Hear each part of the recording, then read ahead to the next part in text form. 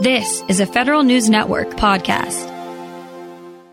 The Agriculture Department was one of the first agencies to reduce how many days an employee could telework. Don Bice had the job of implementing what some would call the Secretary's controversial decision to reduce a popular and successful remote working program. Bice recently left after 32 years in government, including the last 2+ years as USDA's acting Deputy Assistant Secretary for Administration.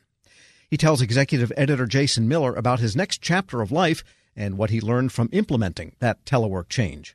I've been working at the Department of Agriculture in some way, shape, or form since I first started walking in the door as a summer intern back in 1988 as a GS2. So I've been thinking a lot about my next career. As it just so happens, my very first supervisor at USDA recently passed away, and her family asked me to speak at her celebration of life ceremony, and it really kind of puts into perspective, the time that you've put into an organization and thinking about where to go from where I am now. And certainly that led that and just an opportunity outside the government that's risen that makes me want to think about heading out and going to the private sector.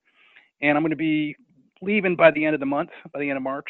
Are you able to talk about what your next plan is or where you're going to head next? Yeah, so what I don't want to give up what I've been working on really for my entire almost 3 decades of service to the government.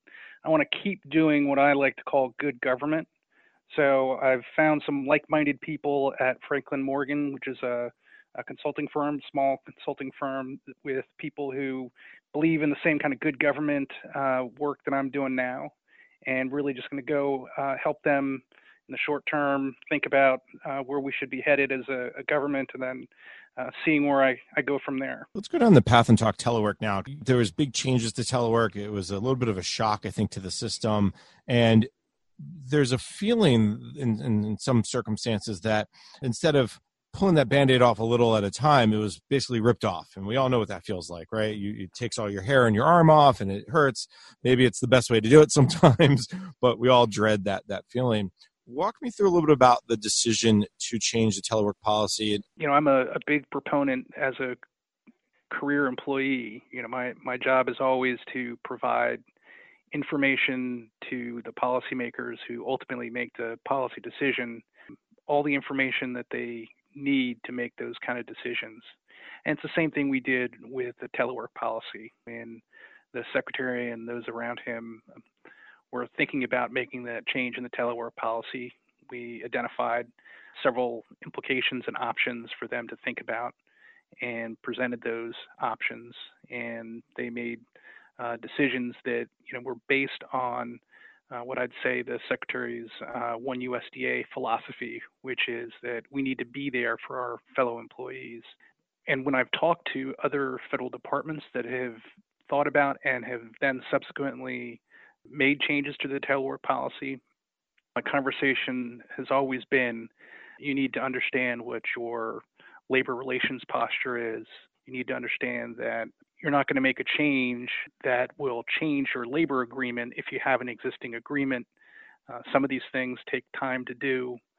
And I think that what we saw at USDA in particular, and being a manager at USDA, and I don't shy away from it either when I talk to other USDA employees or even my own employees when we made those changes to the telework policy, I brought it up at meetings.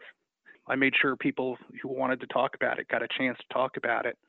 And when you talk about sort of the unfortunate examples that everyone is aware of, they recognize, and people do recognize, there was some abuse of the system, which led to perhaps some negative reaction towards teleworking.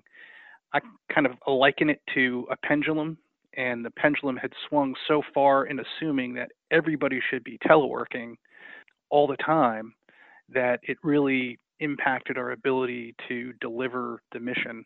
And we had some rules in particular at the department where, you annually had to tell every employee in writing whether they were eligible to telework, and it was part of a grievance of eligibility. So we had some managers that were in perpetual grievances with employees about whether they could telework or not telework, which distracted from the actual reason we were there, which is achieving the mission and the efficiency of the service. And I think the policy as it stands recognizes that if there are positions that are eligible to be teleworked 100%, those are called remote positions, and we can have people who do their job full-time, not in the office, but that not every position can be telework eligible. So I think the pendulum had swung so far in one direction, it's kind of swung back, somewhere in the middle is probably the right place. I don't think anybody was 100% happy with telework before this administration. And certainly no one's going to be, from what I understand, not everybody's happy now. But to me, the ultimate way to tell whether it's working or not is to look at our key performance indicators, the things that we rate ourselves on in the department, our strategic plan goals and our annual performance goals, and say, are we meeting those? And if we're not meeting those, then I think that's a red flag. But we are meeting those, and we continue to meet those. So the achievement of our mission has not changed based on the change in the telework policy. It certainly has led to some inconvenience, perhaps, to some employees who were used to teleworking more than they had before. But ultimately, I think there's a spot where they're going to be happy, and where stakeholders who need whatever the services are that we're providing get those services. That was the other thing that was interesting, the statistics around who started teleworking. We had an increase in the number of people who applied to do telework from after we changed the policy. So we had more people who were eligible to telework based on supervisory determinations, and more people who signed up to do more regular telework than before we made the change in policy. So I think people saw that they had opportunities to telework, and some people took those opportunities when they may not have taken it before. So in some ways, I think it's kind of made us resilient enough in the department to be able to be responsive and flexible enough. So we have more people who had telework plans than we had before. So it actually made the ability to respond to some of these kind of crises easier because people had telework plans. That's an interesting point you bring up, that more people realized that they were eligible based on supervisor determinations than previously. What's the one maybe big lesson you learned or that you'd pass on to others as they kind of work through, post-coronavirus, as things get back to quote unquote normal? This certainly is an extraordinary circumstance where we've had a real liberalization of the telework policies for great reasons. But at the end of the day, when people come back and we look at the services that we are delivering, we may need to make sure that we reset what people are doing to make sure that we are being as efficient as we can in delivering the needed services that our public demands and asks for. So it's going to be a communication really between employee and supervisors when they come back to say, hey, it either worked or it didn't. And if it worked more, then maybe we should entertain whether there's more opportunities to telework, or here's a new set of things that you can do when you telework, because the technology now is better than it was ever before. So maybe we could do some of the things that we couldn't do before because we didn't have to do them remotely. Now we can do those remotely. So let's think about ways we could be paperless.